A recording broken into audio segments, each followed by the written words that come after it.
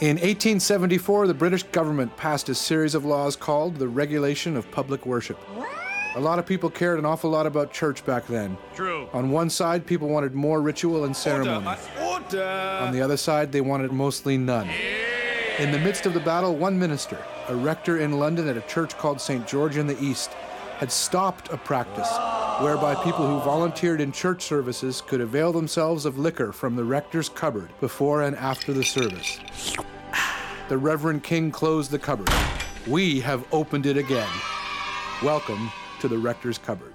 Order.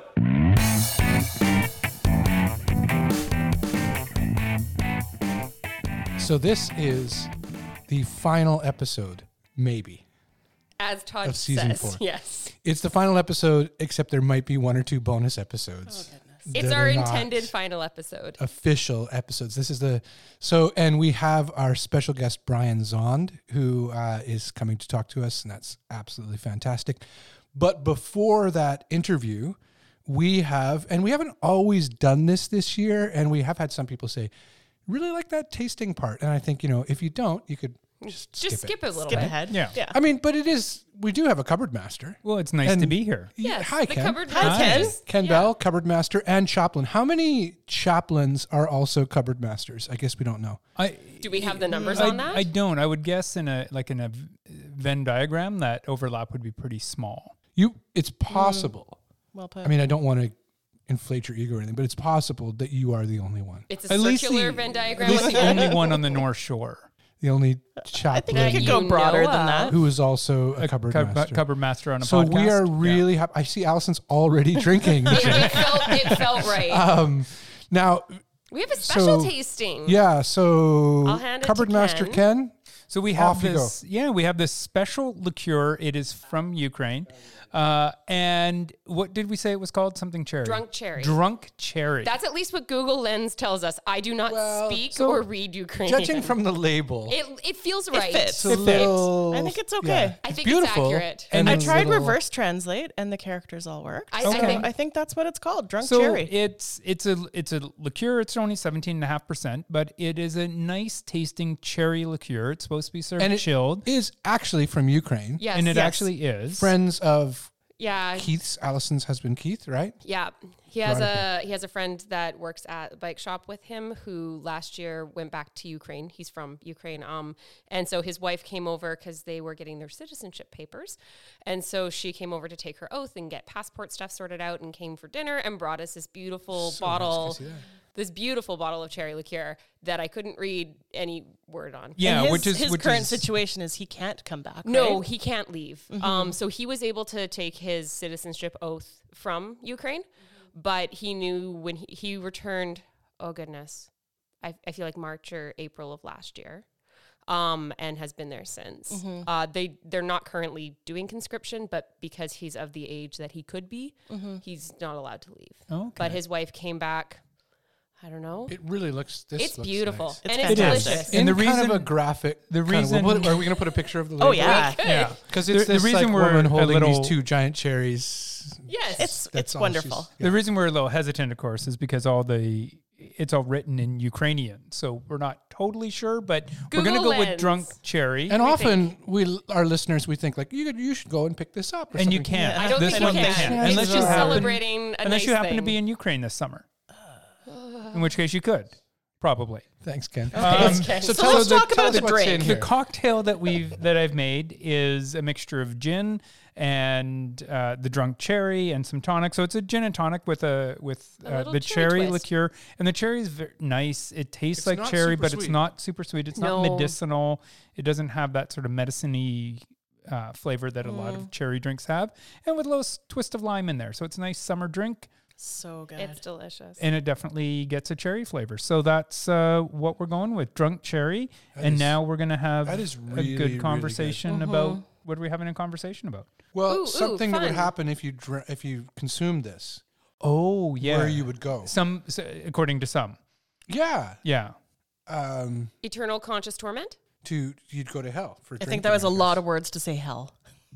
It sounds Well- no, it doesn't sound nicer. So Brian Eternal Zahnd, conscious torment? No. So Brian Zahnd is a writer and a pastor. He's taught a number of courses. He does online courses. And recently, a number of us joined one of his online courses that's called Sinners in the Hands of a Loving God, which is obviously a takeoff on Sinners in the Hands of an Angry God, the old classic Jonathan Edwards sermon. And so what Zahnd is saying, is if God is loving, and then what about? What about the book of Revelation? What about judgment? What about?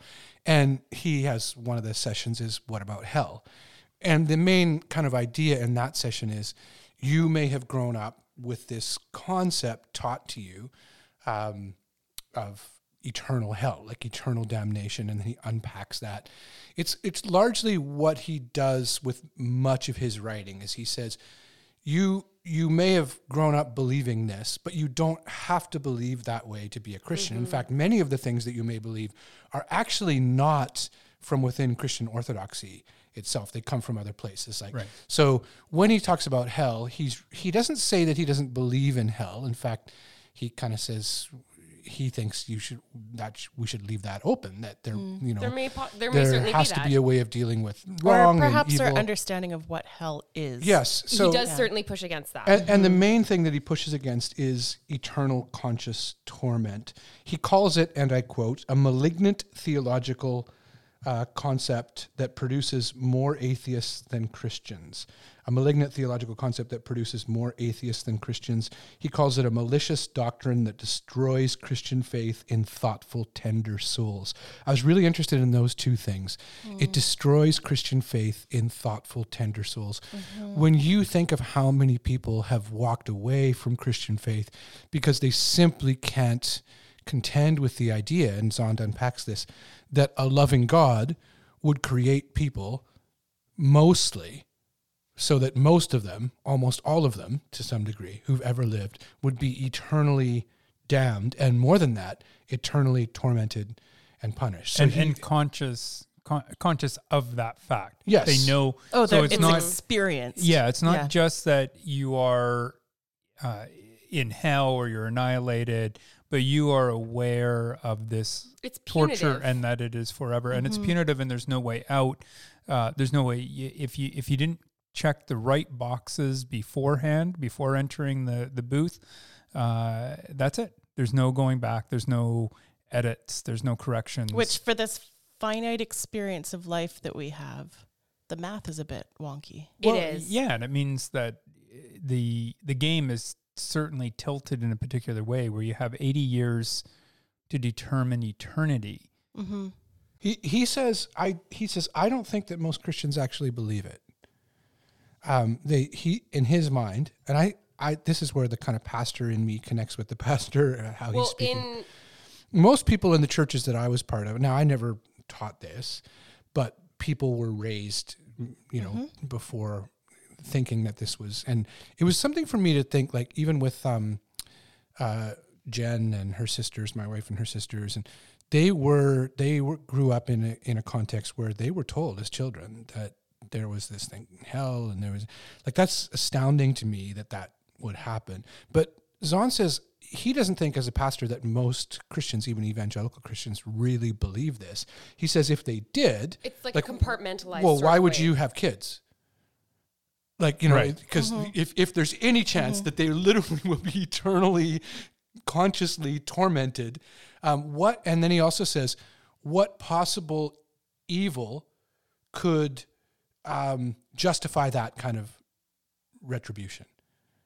There is none. Like, for eternal conscious torment, so people always say Adolf Hitler, right? Yeah, everybody And goes to like, Hitler and Stalin. classic. Okay, Yeah. but wouldn't there be an end of the judgment?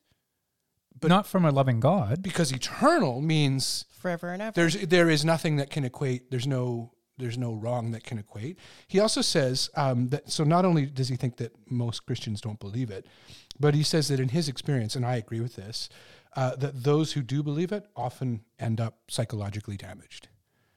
That if you have this concept and you actually believe it, or you think you're supposed to, and you grow up as a young person, and you're going to face some psychological damage. Yes. And you would also face an awful lot of death anxiety around the idea of, well, have I done enough to make it in? You're literally describing my childhood. You are on the edge of, have I been good enough? Have I done enough? Have I believed enough? Have I had enough faith? Have I handed out enough tracts? Have I, whatever it is, to earn the check in the right column? And so your death anxiety would be through the roof, because this is a forever thing. And I don't want to be, so how can I make sure, be guaranteed to know that I'm on the right side of it? That extends beyond your own to the people that you love as well. Right. Which is why you have such panic. It's not your around own death, but just everybody. Someone who is backslidden, right? You have that angst around that. Yeah. So because their I was eternity thinking when you said tender mind, the first thing that I think of is children. Yeah. Right? And so those messages, Allison just said, like that was her childhood. That was your wife Jennifer's childhood and her sister's childhood. With loving parents. Yes. No, this wasn't. But they were saying statement things about from the parents. Christian leaders. And that, even my my parents it is didn't. a little my parents bit because they were willing to say it. But they thought they were doing the right thing. Well, yes. My parents didn't torment us with threats of hell. I mean, the church community that I existed in did that well enough. Like there wasn't a lot, like there wasn't that like in our house. Mm-hmm. And I think I was probably a little more, self-involved than wondering about have I, handed out enough tracts. I was mostly just concerned about myself. And so like any chance of like altar call, any chance of like rededication, I took every single one of them. Was that always for fear of hell, or was that like in my experience, and maybe, no, we're all different. I didn't fear hell. I don't know that I ever fully believed it. Also, part of the problem was I read the Bible on my own. That is a problem. Studied and learned. And so, and then I would have these people saying things, and I'd be like, that's not what that means, or that's not what that says. Or when Jesus was doing that, he was actually using that against these people. So he was always sending people to hell who insisted upon hell. And insisted upon hell for other people. And he always turned the tables around, going like, if you love it so much, then it is reserved for you, kind of is the idea. But so for me, it wasn't so much a fear of hell as much, I did have this thing and still have residue from it. Like, I have to try and please God. But it wasn't like I was afraid of judgment of that, but it was like, trying to live up to something. I'll admit, like, you've spoken at length about how much time you spent reading the text and scripture. Most people don't. I don't know that that's, I didn't. I would assume more like most people, especially in high school. And so I just took what I was told at their word about, what's there. Happy little chants, liars go to hell, liars go to hell. Like that was a thing. And it was funny and we all laughed. Holy cow. But there's something that's implied there and it kind of sinks in. I don't know that I spent a ton of time thinking about hell until my grandfather died. And I can remember standing at Lionsgate Hospital just outside his room, and the youth pastor at the time came in and he was hugging me and he was like super, I'm really sorry. And then very seriously, just quietly said, was he saved? And I don't know. And I had never thought about it that way. Then spent several hours wondering, oh dear God, what's just happened to Grandpa? Yeah. I didn't have that with my grandparents, but I remember Keith's grandmother, I don't know that she would have called herself a Christian, like my mother-in-law's mom. My father-in-law's mom definitely would have. But she attended church because her husband was, and it was important. And even after he passed, she went to everything. I don't know that she ever technically like prayed a prayer. Yeah. But she certainly like embodied philosophies of Christ. And so I just remember all of us were like, we're not going to say whether Granny actually prayed the prayer if anyone asks us, because everybody just assumed that she did because she'd been attending that church for decades. That's so funny because when my grandmother died, she's the reason that I ended up at church. She brought me to Sunday school every week. Nobody asked me if she was saved. Nope. Because we never she was got there. That question. But my grandfather didn't go to church. And so that was the first question. Mm. There's a great story. It's in the interview and it's in Zahn's course on taking people to hell.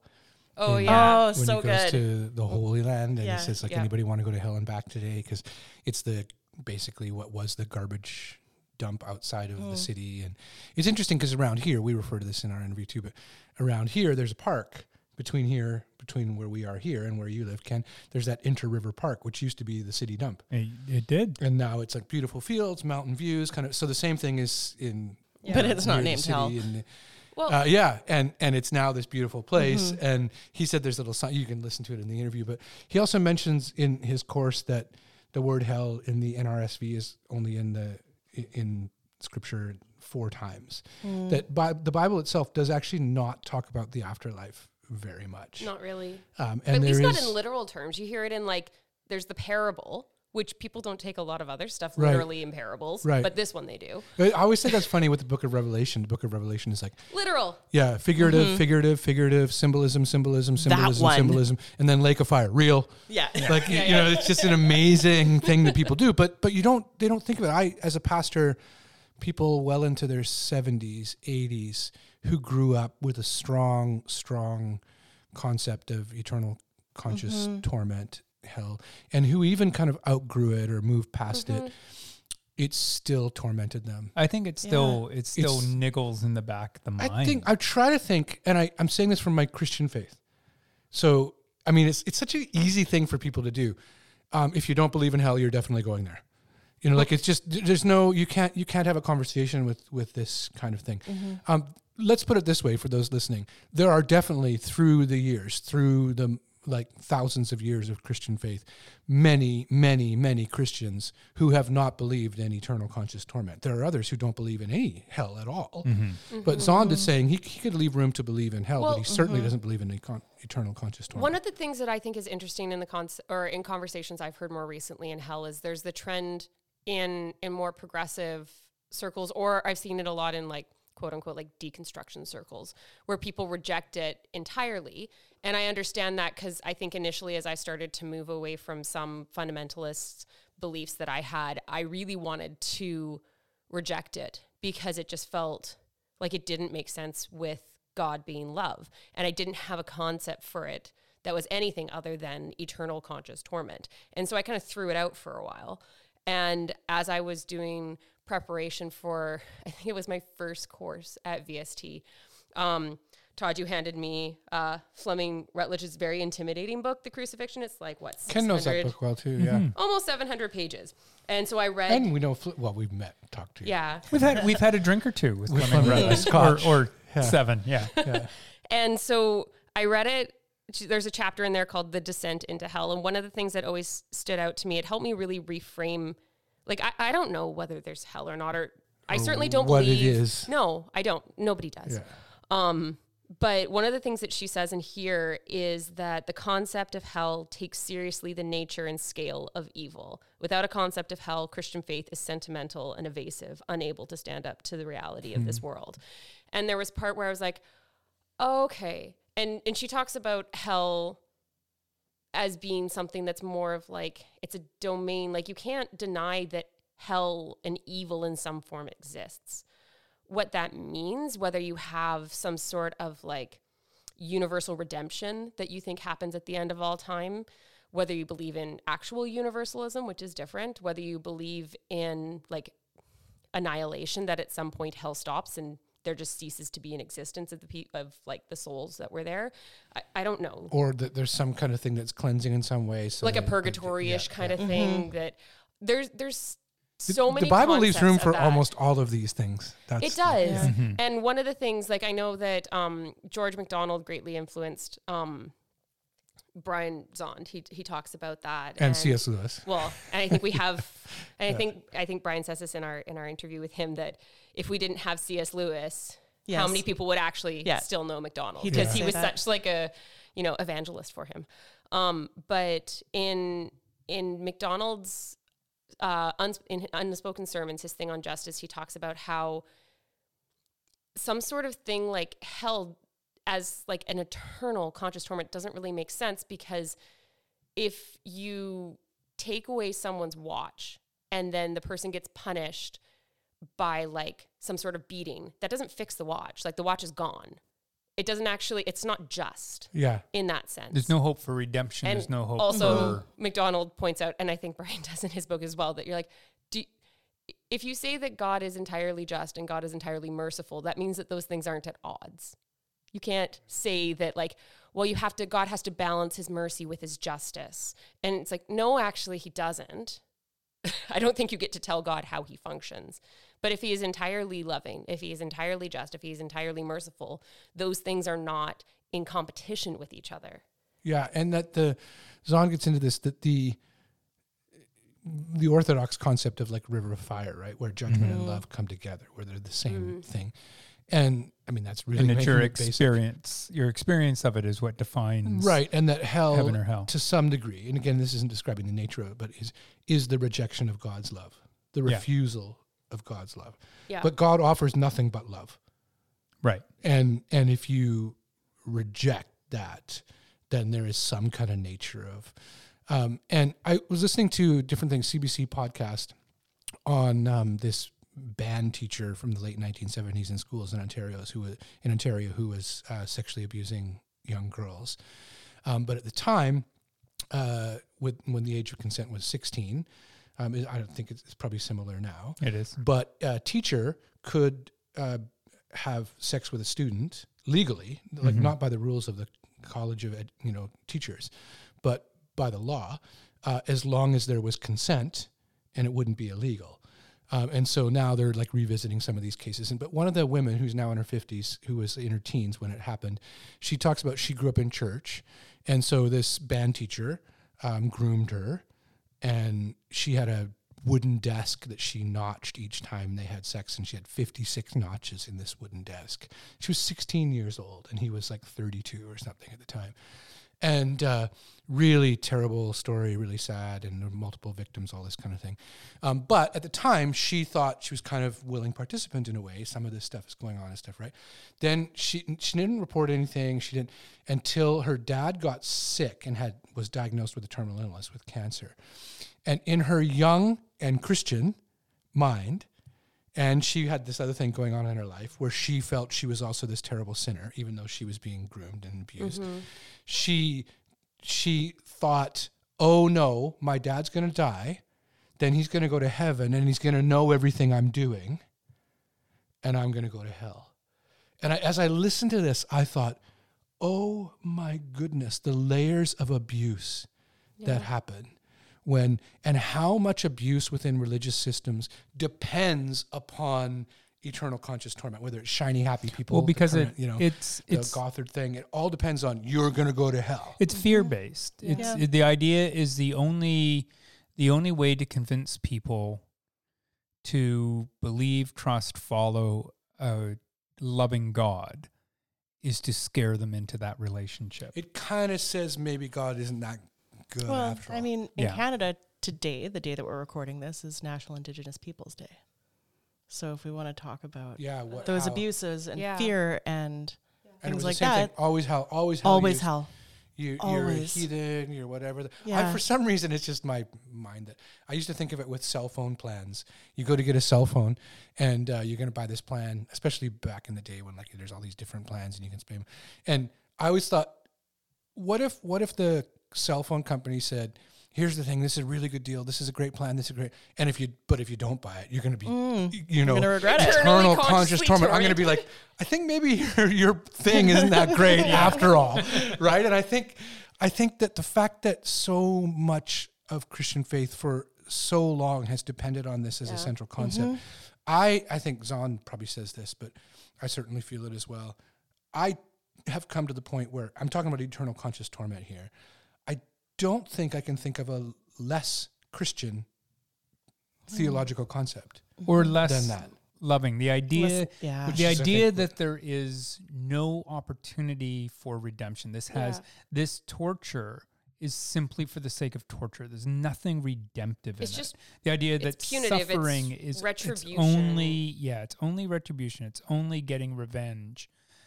That's the part that I just don't think that squares with the idea of a God who says God loves the world. And then just as like a social concept too, kind of like how things work in the world, to think, okay, so let's assume there is a hell, there is eternal conscious torment. So the next question is, who goes there?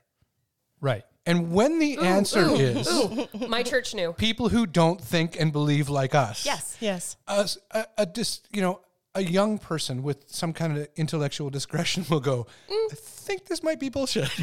Except that for myself, I was not taught at a young age intellectual discretion. Right. Like which there is was part of the problem. where You're taught that that's dangerous, actually. It is insanely dangerous because as insidious as fear is, which I believe fear-based theological doctrines are insidious, they are effective.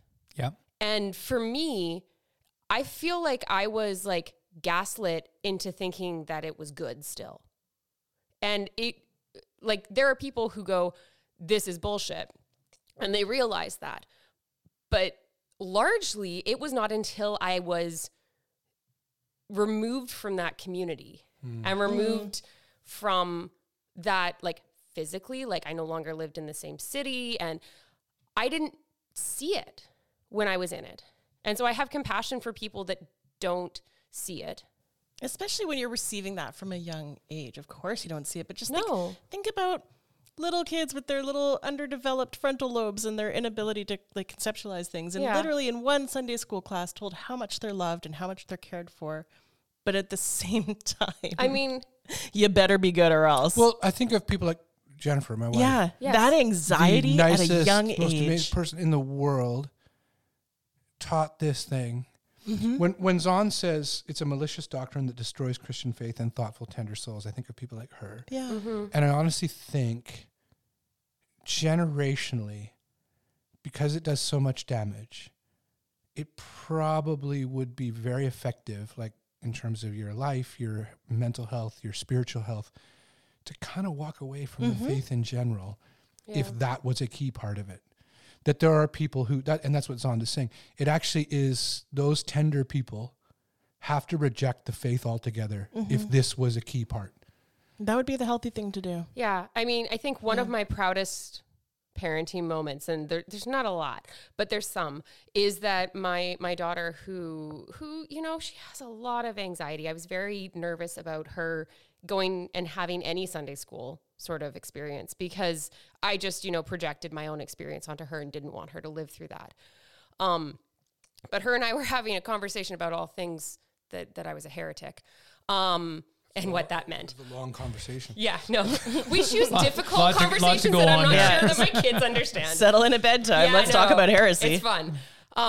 But like I was explaining to her, and somehow like hell came up, and she's like, "Well," I said, "Yeah, you know, I don't believe that people will burn in hell." And she's like, "What do you mean burn?" And I was like, it was like a parenting win that I was like, she doesn't know what that means. Yeah. And it doesn't that give you hope for this generation? It does. I mean, I'm sure that I'll mess her up in different ways, but I kind of go, my parenting philosophy is I hope that my children are messed up differently than I was. But there is part where I do go like, I feel like the spark of hope that like she attends church, and I mean, I'm still very careful about who teaches her anything about faith, which is a me thing. But I go, that's one generation. She doesn't know what that means. And she has no concept of God like hope, that. But I think it does take... It's hard because we have our own context and we know, your daughter's a great example. Like, that's really good. But that I'm doesn't not always convinced happen. that, throughout the rest of the country, Sunday schools are not still sharing that message, or across the border. I think there's some change. There is. But being still a pastor there. for a number of years, one of the things I always thought was the wrong people are playing defense. Like the people who are playing defense are the ones who want to love everybody, who want to say, I think probably we should accept people who are gay. It's like, oh, you better be careful. I think maybe there's not such a thing as eternal conscious torment. You better be careful. Like, I think the people who need to play defense are the ones who insist upon these psychotic things. Yeah. And I think it's just knowing what is happening in the church right now around other conversations, whether it be women in leadership and things like that. It's not such a leap to think their Sunday school classes are probably teaching the things we're thinking about. I'm not convinced that this is like a general sort of Sunday school experience. I mean, no, it's still happening. Her experience My prayer is that with Sunday school stops, is quite curated. I mean, Jennifer was one of her teachers. My husband is one of her teachers. You're not gonna get it. But part of it is that filter is deep. No, and that was intentional. That I was really wanting to be careful with knowing the ways in which she is like me.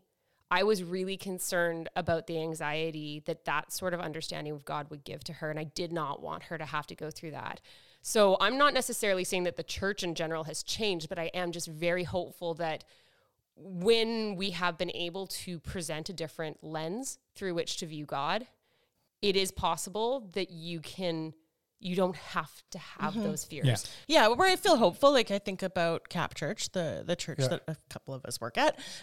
that is not the message that children are getting. I know that with confidence. I know who's teaching those stories and the stories they're hearing. They are not getting those stories. And it's so good to hear, whether it's from people like us or others, it just helps, right? To hear very many Christians and some of the greatest theologians in Christian history have not had this concept. It definitely comes more from medieval ideas, from Dante's Inferno. Well, and if you want to go back to even like the church, like the early church did not generally believe this. No. The early church fathers, like if you go back to what orthodoxy actually is. There's not the people this who concept. wrote the freaking creeds did not believe in this.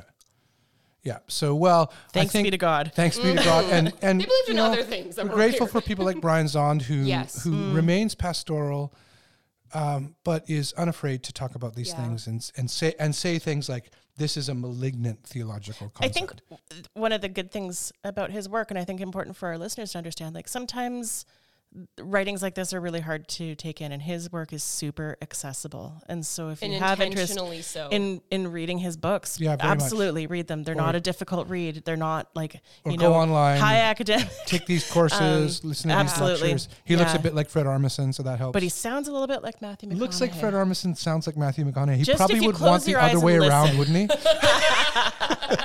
So, enjoy the interview, Ken. Yes. Thank you for the cocktail. good drink. Enjoy and fantastic. Yeah. And to another season. Yes. But maybe a couple. Bonus cheers, episodes. guys. Cheers.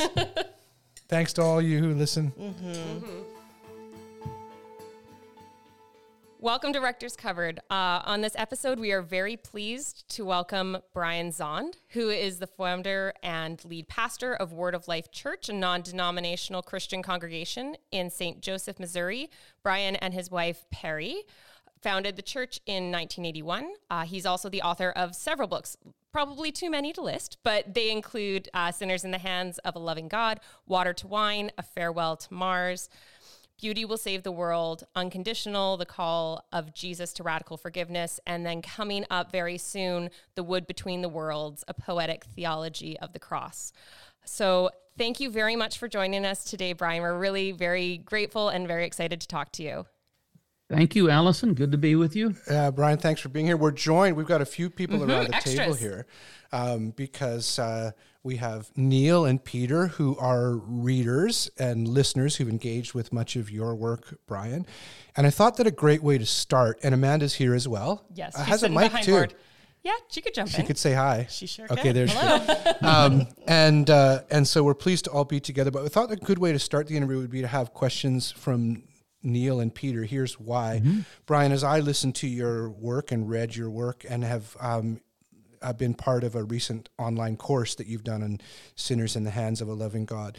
I think I did this because I'm a fellow pastor, but also others could easily see this as well. The pastoral sensibility to your work, that there is what I would call a theological healing that is, I sometimes think, those DNA tests that people can do and find out where they're from. I sometimes think there should be like a theological DNA test that we could say, oh, that's where you come from. Yes, okay, that makes sense. let's help here. And your work is masterful at that.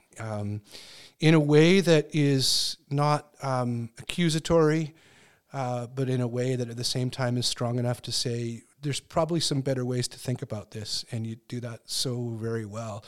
And so I thought, what a great way to start, instead of a Q&A at the end, to have questions from readers. And so we've invited Neil and Peter along, who've engaged with a whole bunch of your work, and the three of us have had really good conversations spurred on by your work.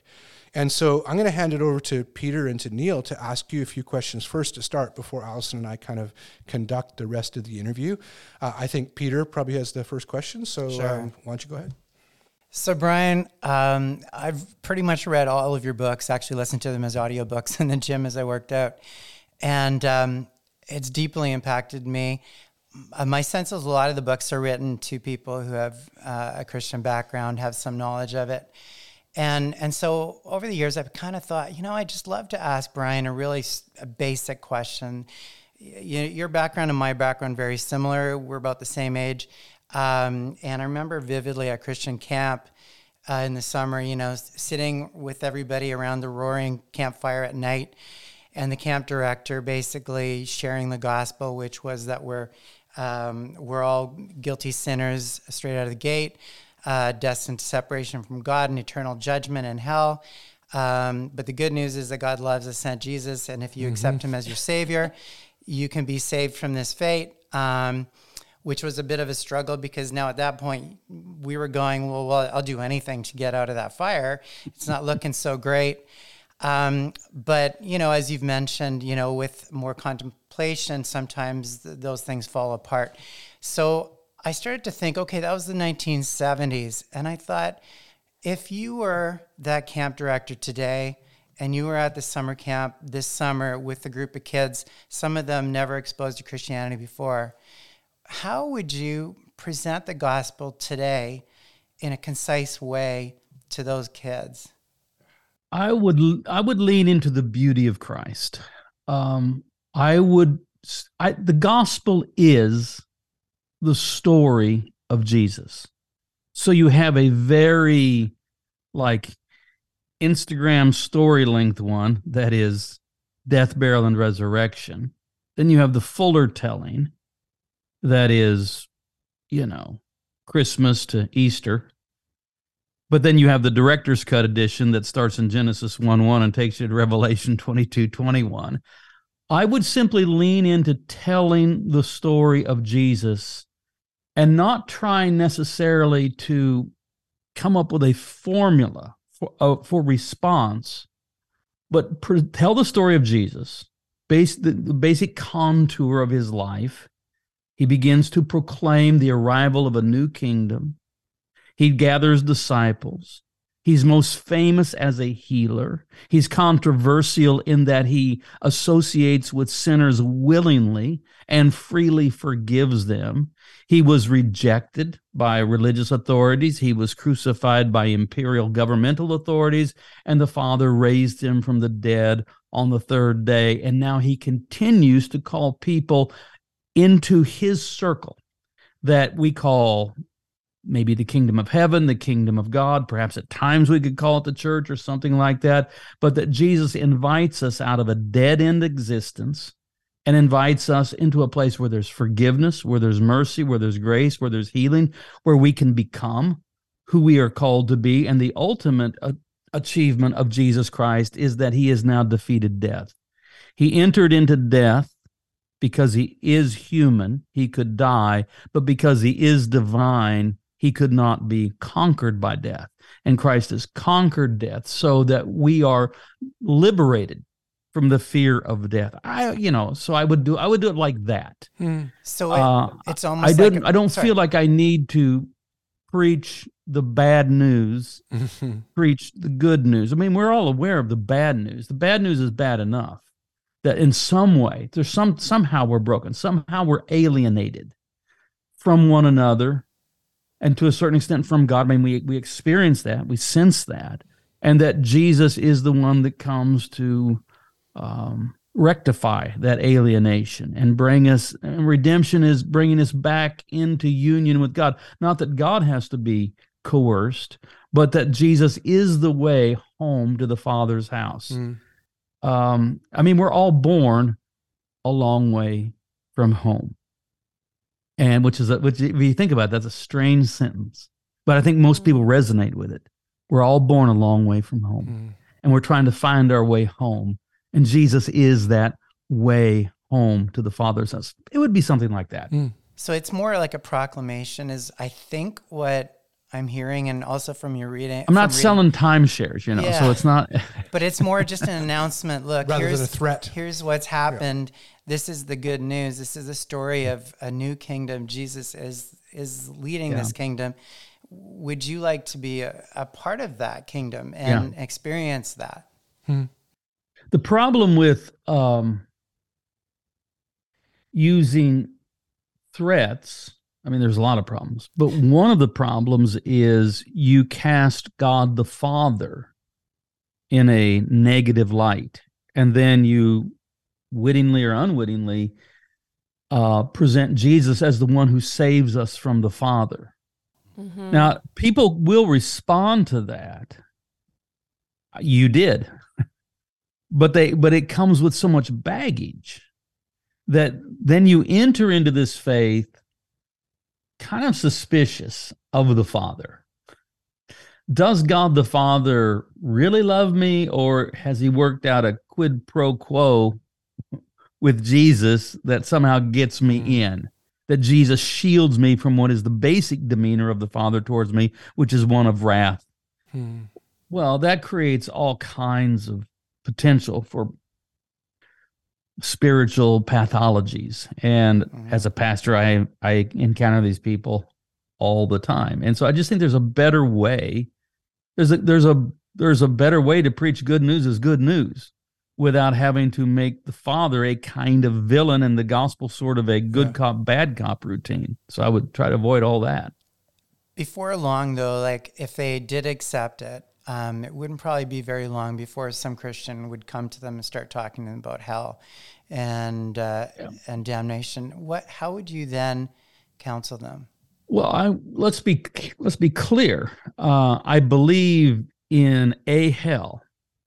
It may not be the hell of whoever, Dante or a Chick Track or whatever. I believe a hell on a lot of different levels. Most of the time when Jesus is talking about a fiery judgment, he's using the word Gehenna, and he's talking about how Israel, or Jerusalem in particular, in rejecting the way of peace and hell-bent on violent revolution against Rome, is going to turn the entire city into a flaming Gehenna, which is what happens in AD 70, which is another way of saying that sin is consequential. If we move away from the trajectory toward love God with all of our heart, love our neighbor as ourselves, we don't do that without suffering the subsequent consequences. That's an element of hell. But if we want to take it into the afterlife, well, I would just say it this way. We all must appear before the judgment seat of Christ. And so the games we've played, the false self we've constructed, the way we have used others for our own advantage and still continue to tell ourselves that we're a good person, to stand in the searing light of the one who is truth and have to face that. I don't have any problem saying, I guess that's hell. But it doesn't need to be the end of the story. It may be the beginning of the story. And so I don't see punishment. I'm not even sure I like the word punishment necessarily, although I'm okay with it. It has to be towards some redemptive end. So an eternal punishment, that makes no sense at all. Eternal, so it's a punishment that there's no hope of rehabilitation. Mm-hmm. There's no hope of transformation. There's no end to it. Besides the fact that an eternal punishment for a finite sin could never be viewed as justice. Reprehensible. So I don't want to just.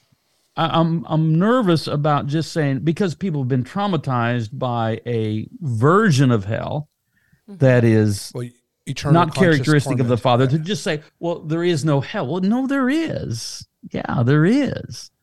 And there is judgment and there are consequences. But I like to say we are more punished by our sin than for our sin. And the truth is, no one ever gets away with anything. Everything's going to be faced. Yeah. It's better if we take the initiative and we try to acknowledge that we are sinners and own our sin and come to God and ask for mercy, because it'll be there, rather than just to have to be confronted by it. I think that's when it becomes more hellish, if you will. Your answer to Peter's question has what theologians call a high Christology. You go right to Jesus, right? That brings me in awareness, knowing, Neil, the contours of your question, and so does the talk of hell. Your question had both concepts of hell and universalism, all these things in terms of, so that Christ is not simply a means to an end, right? Which is more the stuff that you started with, Peter, reacting against. So Neil, go ahead and ask your question and move us further along here. Yeah, Brian, this was really a question more on if the fear of an everlasting or afterlife hell is not actually present for those outside our particular interpretation of Scripture, and that view has been replaced by the really good and hopeful news that fear and death have actually been defeated by Jesus' resurrection.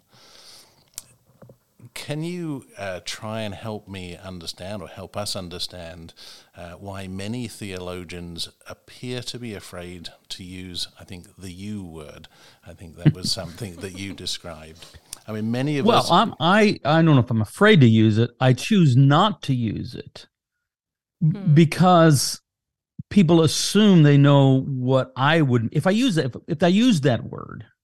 We're talking about universalism, in case somebody hasn't figured out. Often used as an accusation. What is this "you" word? What is this? It is a word that has enough traffic in Christian circles that people think that they'll have an opinion of what it is, right? So, and with pop universalism, it goes more like, Hitler's in his bunker, pulls the trigger, and then he's in his luxury villa for eternity with no accountability, no judgment, and really no necessity for Jesus or anything like that. It just somehow, everything just results in heaven. And I don't believe anything remotely like that. So I choose to use a word that most people don't know, and then we can work on what I mean by that. So what I'll say is I have a very robust hope in apokatastasis. And of course, unless people know, they go, apoko, what? And he said, well, it's a Bible word in Acts 3:21, when Peter, talking about the work of Christ, speaks of universal restoration, or the restoration of all things. And though it only occurs in that exact form, that one time in Acts 3:21, the church fathers loved that word, and they used it quite a bit. And so I'll just say, I have a robust hope in apokatastasis. That is, that the Father did not send the Son to condemn the world, but to save the world.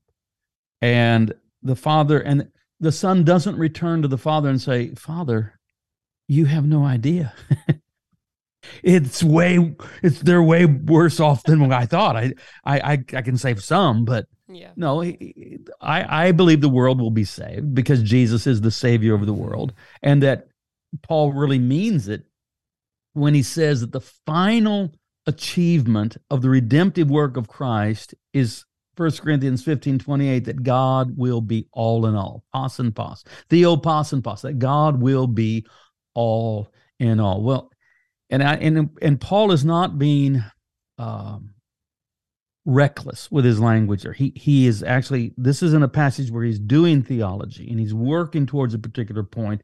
And the point is that eventually the cosmos reaches a state of God being all in all. Well, if God is all in all, God is all in all, well, that's when we have apokatastasis. But we don't get there cheaply. We don't get there without having to repent, without having to cry out to God for mercy, and without the saving work of Jesus Christ.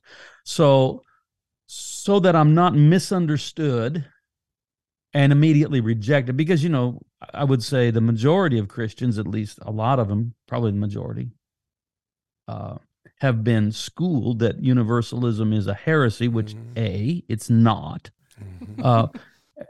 It's not. What I would describe universalism, if you want to use that word, as a minority position that has been always held by some. And in the early centuries, in the first 3 centuries, at times, at least in the Greek-speaking East, it may have been the dominant position. So it's not a heresy. It's just another. It's something other than the idea of eternal conscious torment, which I don't use the word heresy. I try not to use it except for matters of Christology. But eternal conscious torment, I'm not going to call it a heresy, but I'm going to call it ugly. I'll call it ugly as hell. And to insinuate that God of his own volition supernaturally sustains the existence of beings in his own image for the purpose of tormenting them for eternity, I don't know. Tell me a more wicked monster than that. Mm-hmm. Tell me something more. I mean, Stephen King never created a monster that bad. Yeah. So if I can maybe sort of just push a little, Brian, on Sure. If ultimately all our actions and lives will be judged by Jesus when we die, and I certainly believe that, and the fiery presence of God's love will burn away whatever is not of love's kind, to quote Paul Young, and that God will, out of pure love, respect our choices both now and into eternity, and yet, very long question, I apologize, and yet God's restorative love will always endure and outlast even our stubbornness. Is it not really just splitting hairs about what is the ultimate end result? Well, it may be splitting hairs about the ultimate end result, but how we get there matters. Right. So I would say, if we will define hell as any kind of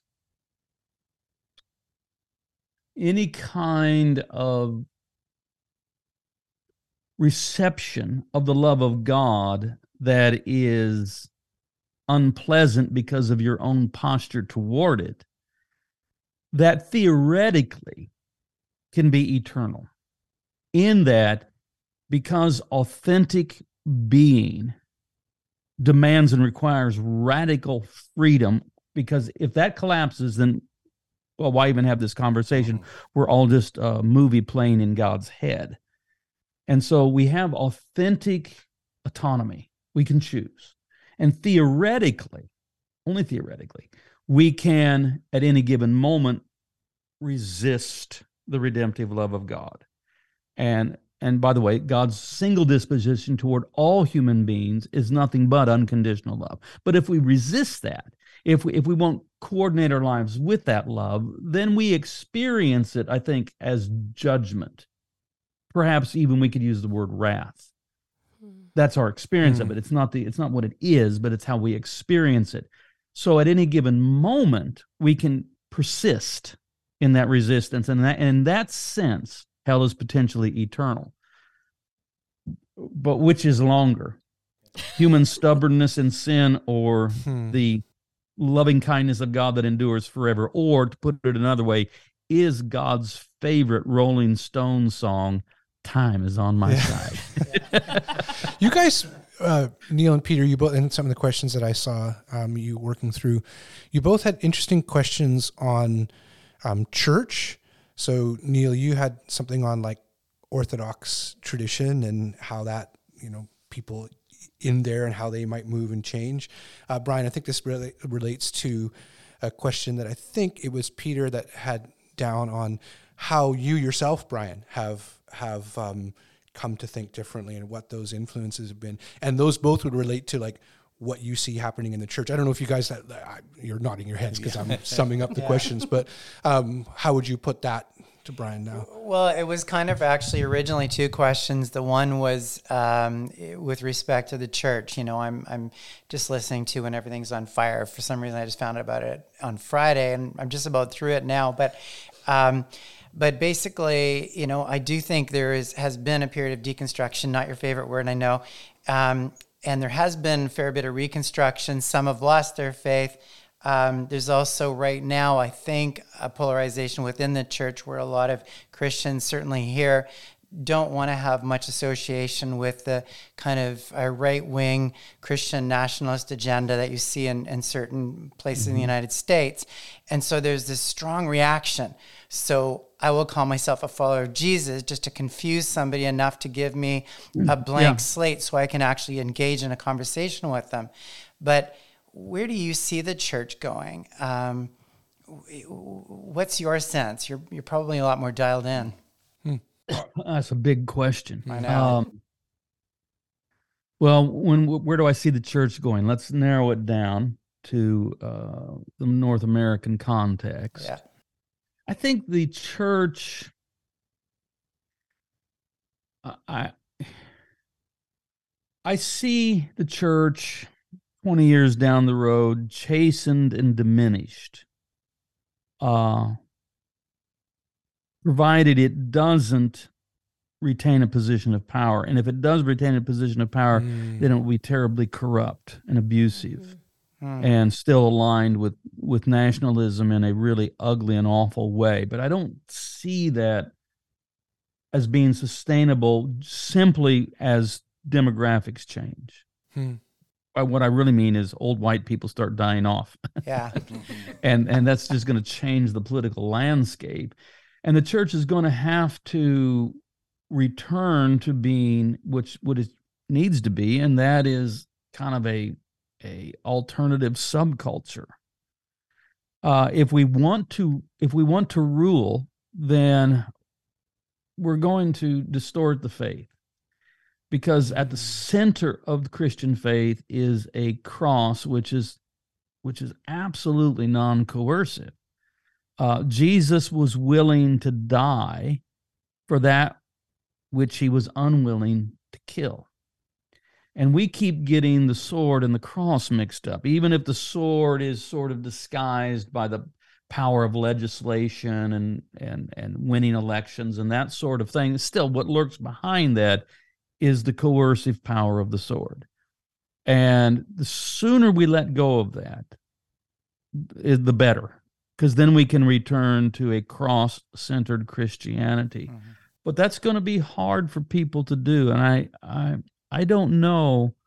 I think if we look at Western Europe, that's probably, at least in the immediate sense, our future. By immediate, I mean over the next century or so.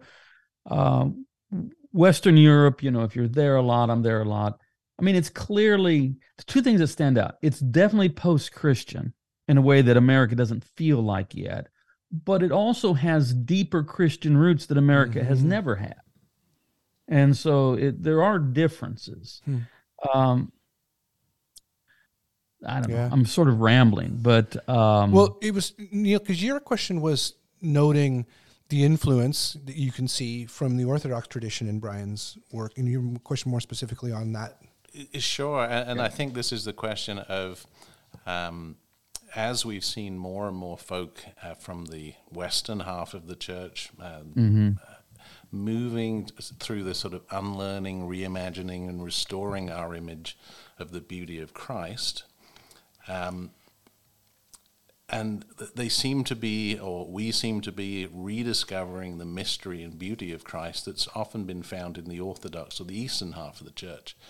I just wondered, are we seeing some of the same things happening with our siblings on that side of the church? Are they making a similar journey? I doubt with the moving let me respond to that by just talking a little bit about orthodoxy from my point of view. We are accustomed to think of the church as being divided by the Reformation. So we think of Protestantism and its many iterations, and then there's Catholicism and maybe Orthodoxy, which is sort of like it. And there's enough truth there. But there's also another way of looking at the two sides of the church is not Protestant and Catholic Orthodox, but East and West. So Protestants and Roman Catholics actually share a lot in common. Sometimes people aren't aware of that. We share a lot in common, and what is different is orthodoxy. I have discovered over the last probably 15, 20 years that a lot of the particular theological problems that we have in the West can be helped, can find some measure of healing if we will incorporate some more Eastern theology in the realm of soteriology, eschatology, some things like that. Now, and I have read a ton of Orthodox theology. Lately, I've been on a binge of Sergius Bulgakov. He was a theologian that he worked primarily in. He was from Russia, but he had to leave shortly after the Bolshevik Revolution. Did most of his work in Paris, and so I've found a lot that has been healing, that has brought a newness, that has brought a fresh perspective by reading quite widely. in the Orthodox world. I mean, David Bentley Hart would be an example of an American. He grew up Anglican, but in his teens, he converted to Orthodoxy. And so he's probably as influential a theologian in my life as anyone, and he's Orthodox. Now, having said that, I want to be careful. I'm all for if somebody out there wants to convert to Orthodoxy, great. I'll celebrate it with you. That's fine. But I would not want people to have an overly romantic notion. Mm-hmm. Orthodoxy has its own foibles and problems. And let's just face it, the most numerous, the most vocal Orthodox church in the world is the Russian Orthodox Church, where much of its hierarchy, especially Metropolitan Kirill, the Patriarch of Moscow, he is selling his soul to the devil. It's another Christian nationalism, right? This invasion of Ukraine a holy war. And he gets called out pretty viciously in one of my chapters in this forthcoming book, The Wood Between the Worlds. The chapter entitled "One Ring to Rule Them All," so you can imagine what I might do with that. So the Orthodox are really good, I think. I mean, they have treasures. They have gold mines in the realm of soteriology, atonement theology, eschatology, some things like that. They also have some real problems with nationalism, actually worse than the most egregious American evangelical example. I mean, they have their papal Caesarism. I can't remember how to pronounce that word. For example, in the East, Constantine is a saint. At least in the West, we don't make him a saint, and we have to figure out what to do with the Emperor Constantine. In the East, he's actually a freaking saint, and so that's a problem. So I wouldn't want people to have, I just say, if you're on the quest for the one true church, good luck. Let the quest continue. I've found the one true church, and the one true church is the church. In its many, many forms. That's the one true church, and it's all kinds of expressions. And so I'm not looking for the one true church, but I am looking for the best in all of the various traditions. I kind of think of the church. This is not a scholarly analysis. This is BZ's way of thinking about it. I think of the church as a 7-branch menorah consisting of Eastern Orthodoxy, Roman Catholicism, Anglican Communion. Are you guys Anglicans or are in that world somehow? Neil, is that your background? No, it's not. I'm just going to your accent. All right, we'll keep going. Protestantism in its many, many iterations. Anabaptist, don't forget that. Yeah, that's my background. Yeah. Anabaptist, and then evangelical, and then Pentecostal charismatic. I think of them as all of them are custodians of various treasures. If you want me to critique each of the 7, I could do that, but I would do it unwillingly. I'm not interested in that. What I'm interested in is talking about what treasures they have been entrusted with. So I love, Orthodox mystery and Catholic beauty and Anglican liturgy and Protestant audacity. I mean, sometimes you just need to. I got 95 things that we need to reform, and you nail it to the door. Anabaptist peacemaking, evangelical energy. Say what you will about evangelicals, they have energy. Sure do. And it can go bad, but it can be good too. Evangelical energy and Pentecostal charismatic, just reality, just experience of the Spirit. Well said. And so well said. But to bring us back to where we started on this thing, I really sincerely do believe that there is a lot of healing theology that can be found within Orthodoxy. So, I don't know what our people that are hearing this podcast, seeing this podcast think, but I think that penal substitutionary atonement theory via Anselm, via Calvin, is a pernicious doctrine that actually has real life consequences. It gets confused for the gospel in many circles in the West, and yet the East has never believed that. That's right. And if you spelled it out, how penal substitutionary atonement theory to an Orthodox theologian or priest, they will, unless they're in America and they already know it, but they'll be incredulous. What? You believe what? So when people try to say to me that I'm just, Johnny-come-lately progressive, rejecting penal substitutionary atonement theory, I have to correct this. No. The whole eastern half of Christianity has never believed that. So, that's an example where someone wants to call you a heretic because you don't subscribe to a particular atonement theory, when the entire Eastern Church. So you have to say all of Orthodoxy is heretical, which is even an odd sentence. All of Orthodoxy is heretical. And funny enough, there are fundamentalists who are willing to do that, but they just look silly. I mean, that's a person you can't take seriously, and really, if they're going to do that, then why even bother? Hey, Neil and Peter, thank you so much for your thoughtful questions and for guiding us through. And you're still going to be here in the room as we continue to speak with Brian. But I was thinking as you guys were talking, the work of our crew, Reflector Project in general, and Rector's Cupboard is the podcast, we're often accused of being universalists in similar ways. And we've come to a point where we say, we have kind of a ready answer that we say, well, we're not, and for various reasons, but we welcome the accusation that if we're doing things well and pursuing this theological healing well, it makes sense. Shouldn't we all hope that the universalists are right? Yes. Yeah, that's it. So we welcome the accusation. No, I remember reading Will Williman's book. Is it Who Will Be Saved or That All Should Be Saved? I get the Hans Balthasar one. Who Will Be Saved? Who Will Be Saved? And he talks about, he's like, isn't that really the best thing?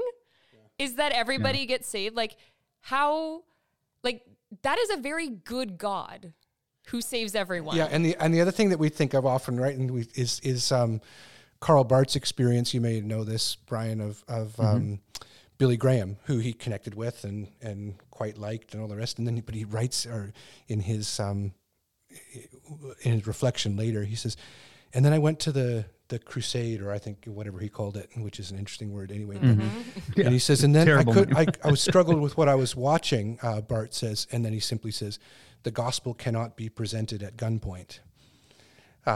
If it's at gunpoint, it ceases to be the gospel. So one of my favorite Barth anecdotes is he was asked, when were you saved? He said, 33 AD. Yeah, Golgotha. Yeah. I love that. Yeah. So I want to pick this up just before we ask a question of beauty and such as you.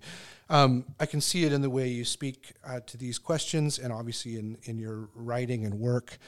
Some of the ways that you've seen how bad and fearful theology has hurt people, like, so your personal encounters, you share some of them in the course that I took online.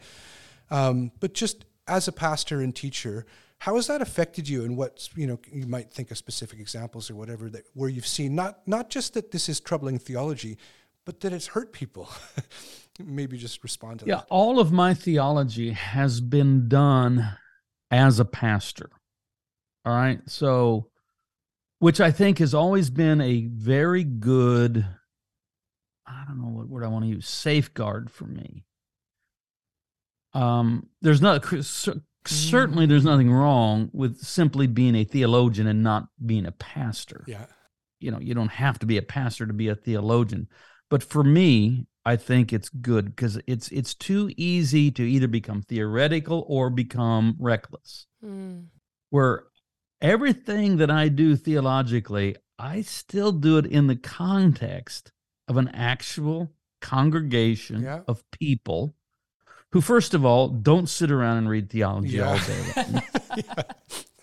They're not interested in it. They love Jesus. They're not going to read academic theology, and they don't need to. And this has been a little bit of my frustration with academic theology, which I love. I've read a ton of it.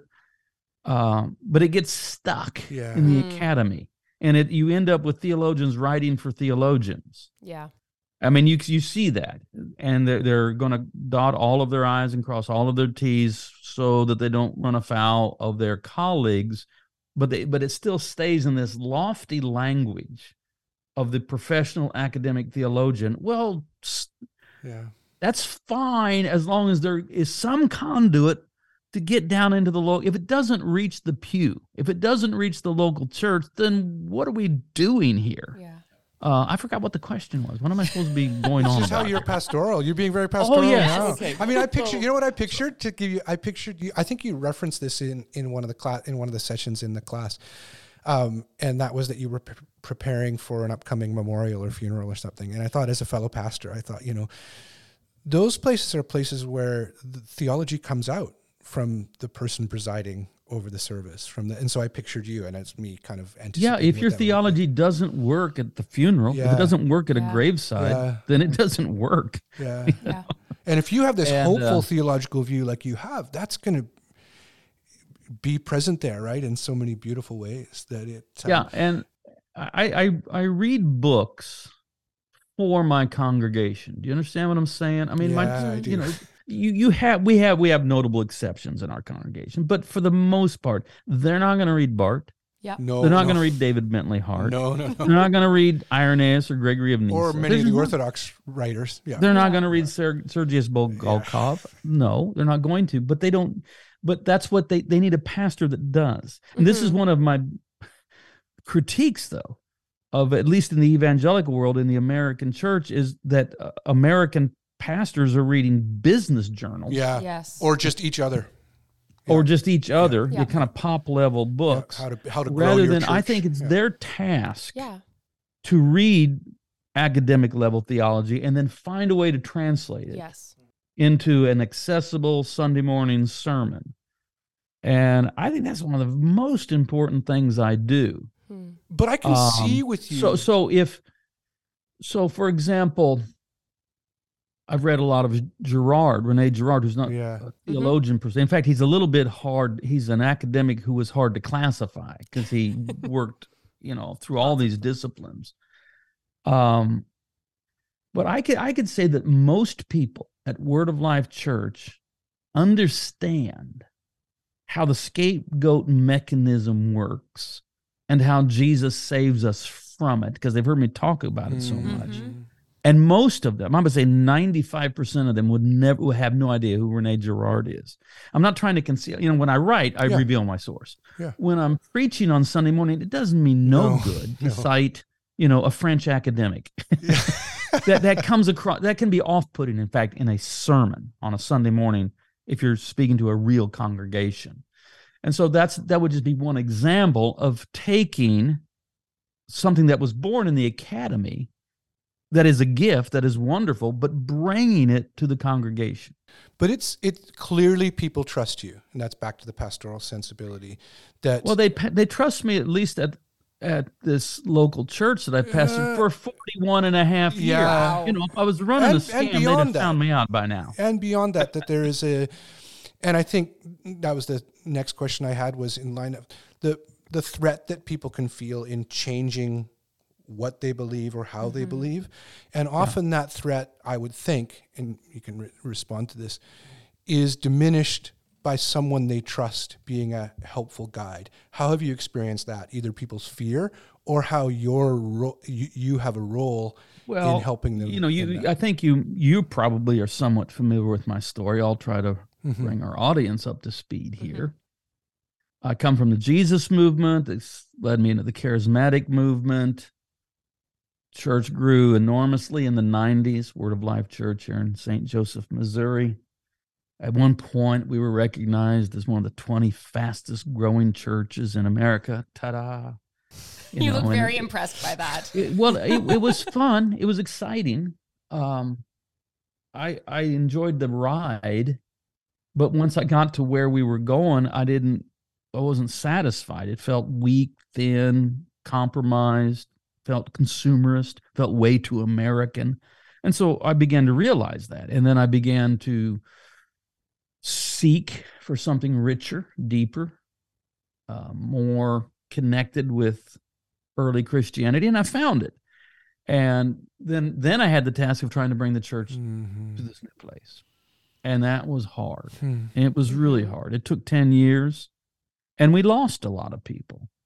I bear them no animosity. I understand. I wish they could have stayed. Mm-hmm. I think it would have been good for them, but they were alarmed.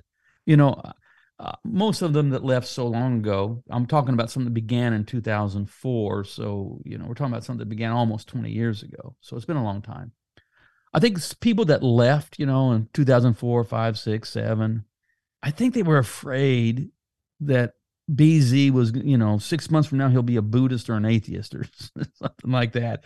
And now I think most of them go, no, it looks like he's going to stay a Christian. He's still talking about Jesus an awful lot. They've, moved on and found themselves another congregation, I hope. But I don't feel anymore like people are afraid that I'm going to damage someone's faith. No, I get that online, but that's just the internet. Yeah. Okay. Well, that's, you're never going to get away from the cranks on the internet. That's just the way that goes. But we've already opened some of that in Neil and Peter's questions, and then your mention of like eternal conscious torment and your ability and willingness to say that's heretical speaks to some of what you were just saying, that cause to some people that would be like, what do you mean? That's what I've always thought. And I better be careful about this guy. Right? I think people believe in, quote, eternal conscious torment, hell, because they feel like they have to. Yep, I do. And I think to maintain sanity, they actually they believe it in a compartment of their mind called theoretical theology when we're talking about it. Mm-hmm. But if you walk around,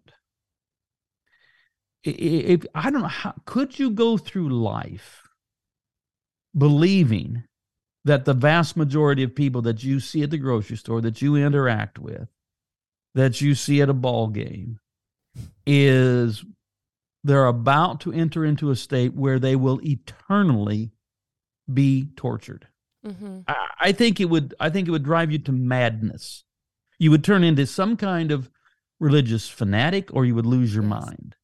And because most people don't become a really over-the-top, nutty religious fanatic or insane, I think it's because they compartmentalize it. They don't. No. When the subject comes up, they say, "Oh, yes, I believe that," because they think they have to. Yeah. But I don't think they really go through life leaving that moment by moment. Allison, you are nodding a lot. Yeah, no. I mean, I feel like you're encapsulating a lot of my kind of faith journey over the last probably close to 15 years, where I was in a reasonably conservative Baptist church growing up, and I didn't see a problem with it until I left, and all of a sudden I was like, oh crap, that's weird stuff. Yeah. And yeah, it didn't make sense. And I found your story really compelling about how you're very confessional about how you started out in one way, and then you shifted, and you're still here. And I feel like for several of our, like for lots of our listeners, they would probably find themselves in either an area where they're trying to question things, or they're realizing some of those ways that they may have compartmentalized things. And I know that for some people, there's a big fear in that if I let go of this, does that mean I have to let go of everything? And I feel like your work does a really beautiful job of saying, no, you don't need to do that. And it's not theoretical for you. It's very much, you are living proof that you can make this. I mean, I think it's amazing that you stayed pastoring at your church through this transition. I feel like I knew that, but I didn't quite realize that. The hell shift happened 14 years ago, which isn't that long ago. No. Mm-hmm. Really? No. I was at my father's bedside. He was in his long, slow process of dying. And he had fallen and broken an arm. And so I was visiting in the hospital. He was, pretty advanced dementia, didn't talk much. You could get a yes or a no out of him, but that was about it. So sitting with him, it wasn't like, lots of conversation. And so I had a book with me, and I was reading Abraham Joshua Heschel's The Prophets, which I would recommend to anyone. Somewhere on the shelf behind right behind us. us. Yeah. I mean, Abraham Joshua Heschel was so immersed into the prophets that he kind of like turned into a Hebrew prophet. He's this, 20th century Jewish a theologian, philosopher, rabbi. And I mean, it's as good a work on the prophets that you'll ever read. And so I'm reading this wonderful book. And then it's time for me to leave. I'm in the hospital. It's late at night. The lights are low. I'm in a pensive mood to begin with. I leave my father's hospital room. I go to the elevator. As the elevator doors close, this thought just leapt into my mind. Is Abraham Joshua Heschel in hell? Because he wasn't a Christian, right? He was Jewish. And I just said out loud, well, what would be the point of that? It just struck me as an absurdity. Yes. And you said, well, yeah, but he didn't become a Christian. Yeah, there's reasons for that, right?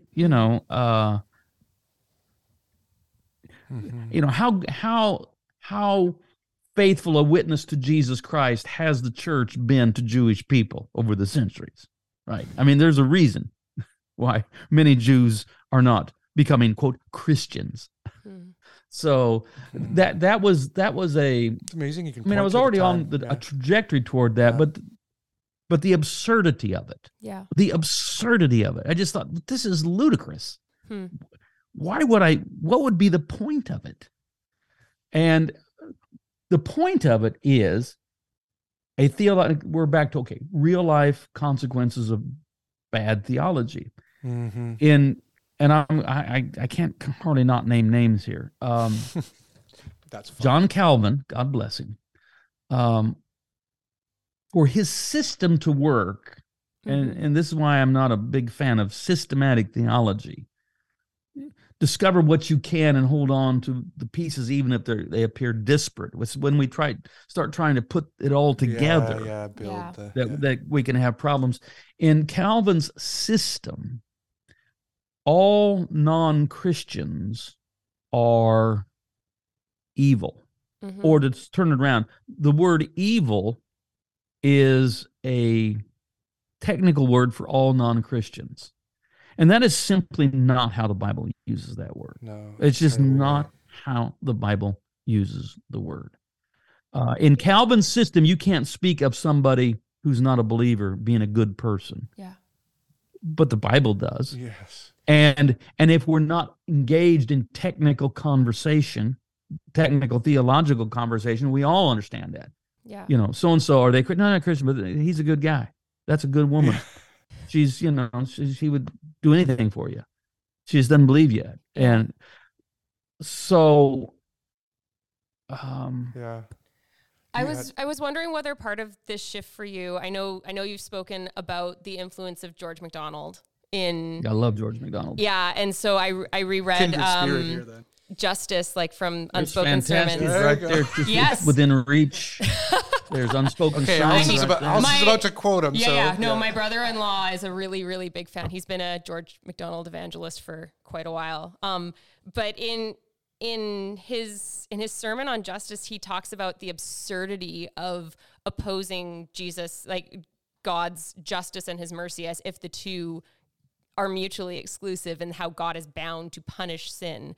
Can you speak to some of maybe the influence of George MacDonald and how you have understood things like hell? Yeah, my introduction to George MacDonald is almost what everybody's is. You find him, well, this isn't the case nowadays, but back in the day, you found him via C.S. Lewis. Yes.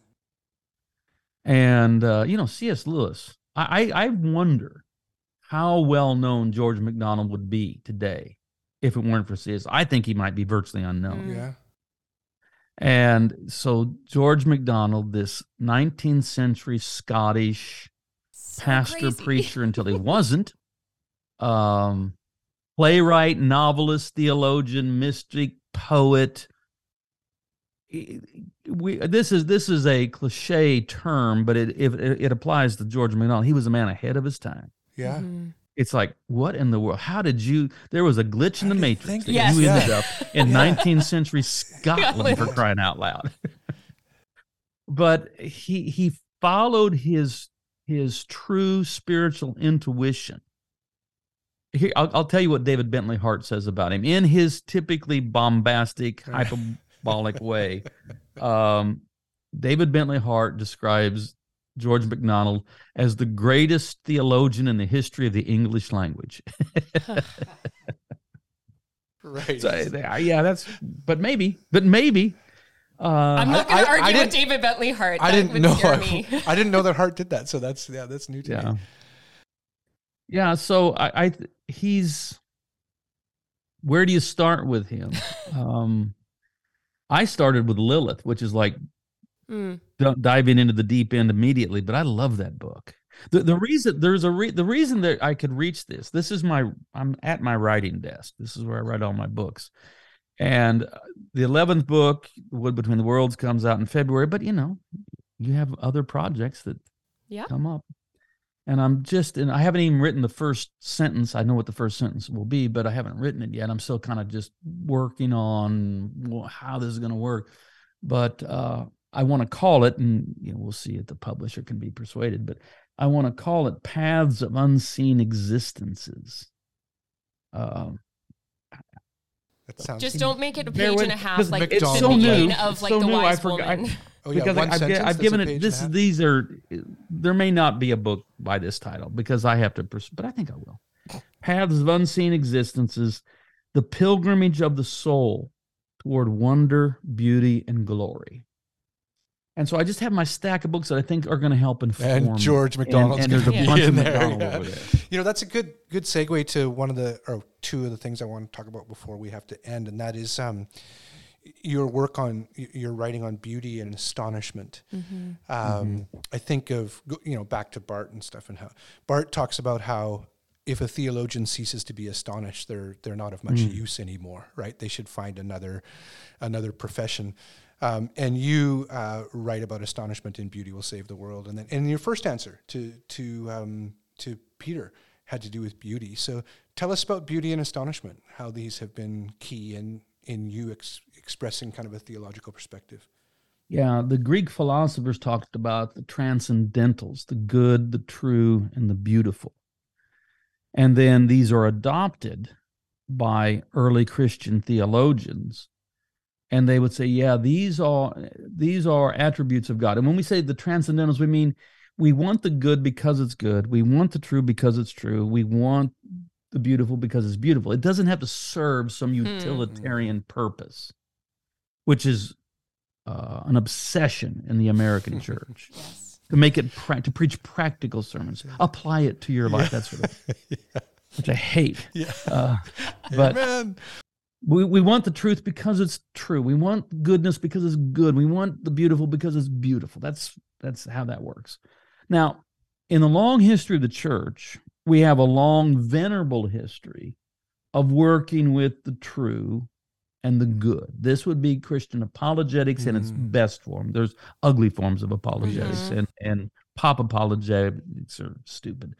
But, there's a long history of apologetics, Christian apologetics, that is the defense of the truth in Christ. And then there's Christian ethics. This is the attempt to define the good in the light of Christ. But then what about Christian aesthetics? Well, it's been hit and miss. There's been times when the church has leaned into that. But there's also been times when the church has regarded beauty as mere adornment and not having any actual ontological significance. I find that it strikes me as the way forward in our present moment.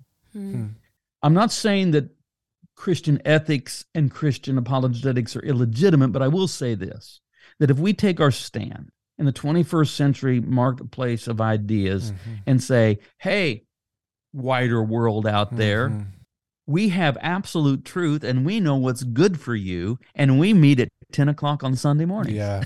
Haven't we done that already? That at best is going to be met with shoulder shrugging indifference, or we'll probably get flipped off. It's going to happen. But beauty has a way of sneaking past our defenses. This goes all the way back to what may have been the first question, and that's in youth camp. Yeah. How would I present the gospel? And I think my first answer was I would lean into the beauty of Christ. Amen. And so I think there are ways I think beauty is a reliable guide. And now I understand that if you confuse beauty with glamour or with adornment or with prettification, I just made that word up, I think, prettyification. I understand that there's a way to get off there. Yeah. But if we really do understand, have a sense of what is beauty, and I think most people do have an instinct for beauty, that'll be a true path. And can we present the gospel in a beautiful way and live beautiful lives? And we don't get to be the judge of that. It has to be those outside the church that look upon us and go, say what you will. I don't believe what these guys believe, but you have to admit that's beautiful. Well said. I think that's really, not only is I think it a way forward, it may for a century or two really be the only way forward. Well said. You know, in your online course, Sinners in the Hand of a Loving God, when I listened to the session on hell, so you basically, as you know, I'm telling you what you've done.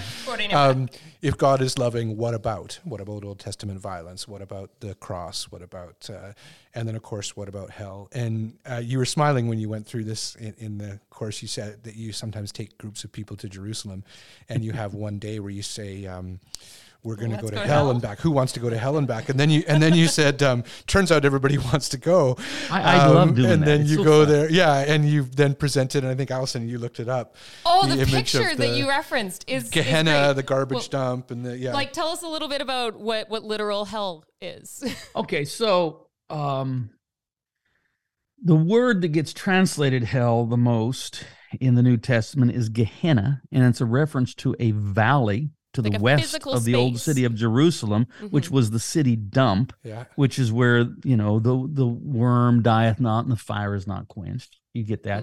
And so Jeremiah says, with the impending destruction in 586, the whole city's going to go to Gehenna. Jesus recycles that same language, warning Jerusalem it's headed for Gehenna, that is fulfilled a generation later in AD 70. Well, the valley's still there. And so it's not like an official part of our pilgrimage, but I always do it. I'll say, because once we're in Jerusalem, we're staying, near the old city. It'll be I'll say, I'm going to go to, and then people have heard about it. So they're always asking me, but when do we get to go to hell? But I'll say, if you want to go to literal hell, not figurative, not spiritual, not post-mortem, but literal hell, I will take you to literal hell and back if you want to go. It's optional. And of course, almost everybody wants to. And so what you do is you take them, through the city, you go out the Jaffa Gate, and you come to Ben Gehenna Park. It's a park. There's gates there, but literally I've never seen the gates shut. I suppose they can shut. I've never seen them shut. I've never seen them shut. Every time I've been there, they've been open. So I said, okay, here's the gates of this is hell, and literally, not figuratively, literally, this is the inspiration for hell. This is where hell was. This is what people called hell, Gehenna.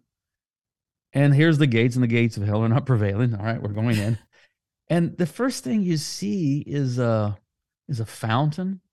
And in this stream, it's a concrete thing, and it flows down to the depths of hell. And there's park benches, and there's fountains, and there's lush lawns, and sometimes there's concerts. They have a little concert stage down there. But as you walk in, one of the first things you'll see, it's in Hebrew, but you know what it says. There's writing in Hebrew, but you see the flame. You see a flame, and then the international no through it. Which what it's saying is, you can't have any. You can't have any fires in the park. You can't go in there and start a little fire to cook your hot dogs over. That whatever. Is so good. But in literal hell, there's a literal sign that says literally no fires in hell. That's great. The harrowing the point of hell. The point of that is. There was a time when literal hell was literal hell. 586, AD 70, or prior to that, when it was associated with Molech worship and all the hideous things that happened there. But today, It's a picture of apokatastasis. It's a picture of the restoration of all things. That even hell itself, literal hell, can be redeemed. And that which was the place where the fire, where the worm dieth not and the fire is not quenched, today it's a lovely park. You know, when it was great. When you brought that out, you also did this thing. I'm telling you more of what you did. And that is that you said to the class, now I'm saying something for people who aren't in the class too, go and find my chapter in the book on that. And then this impressed me so we'll end with what we started with, the pastoral nature of your work, that you said, you don't have to buy my book. You put it that way, and not connected with me right away, simply because in this place you talk about practicality and all these things, like of empire building, everybody building their own empire, that I can see you as motivated by something different than that, wanting to make an actual difference for the people who are listening to you. And it came out with that. Go and find my chapter on this hell and how to get there. And then you indicated to people how they could do that without buying your book. And then I think you ended with saying, I wish it was 12 of us in a room, because you were speaking to many more people than that. No, I really felt that. And really that's a pastoral sensibility, right? That it's not about how can we make this bigger and bigger and bigger, but is this making a difference? And so I'll end by saying this, and I'm looking at Peter and Neil, and it's making a difference. I know you know that already, but you'll hear it again from us, people you haven't met before. We're engaged in similar work, and we're pleased to be. But thank you so much for going on ahead of people like us and projects like ours. And right near here, we could walk there, you guys, in like 10 minutes, not even. There's a trail. There is a park. It's called Inter River Park, and it used to be the city garbage dump. And now, like that place, it's filled with beautiful fields, mountain views. And so it's our little local Gehenna. So we'll go there and back. Brian, thank you so much for taking the time. We're going to keep reading your work and recommending it. Thanks to Neil and Peter for engaging so well, and all of us. And we'll be in touch from here. Thank you. It was a delight to be with you. Yeah. Thank you. Thanks so much. Very much. Blessings.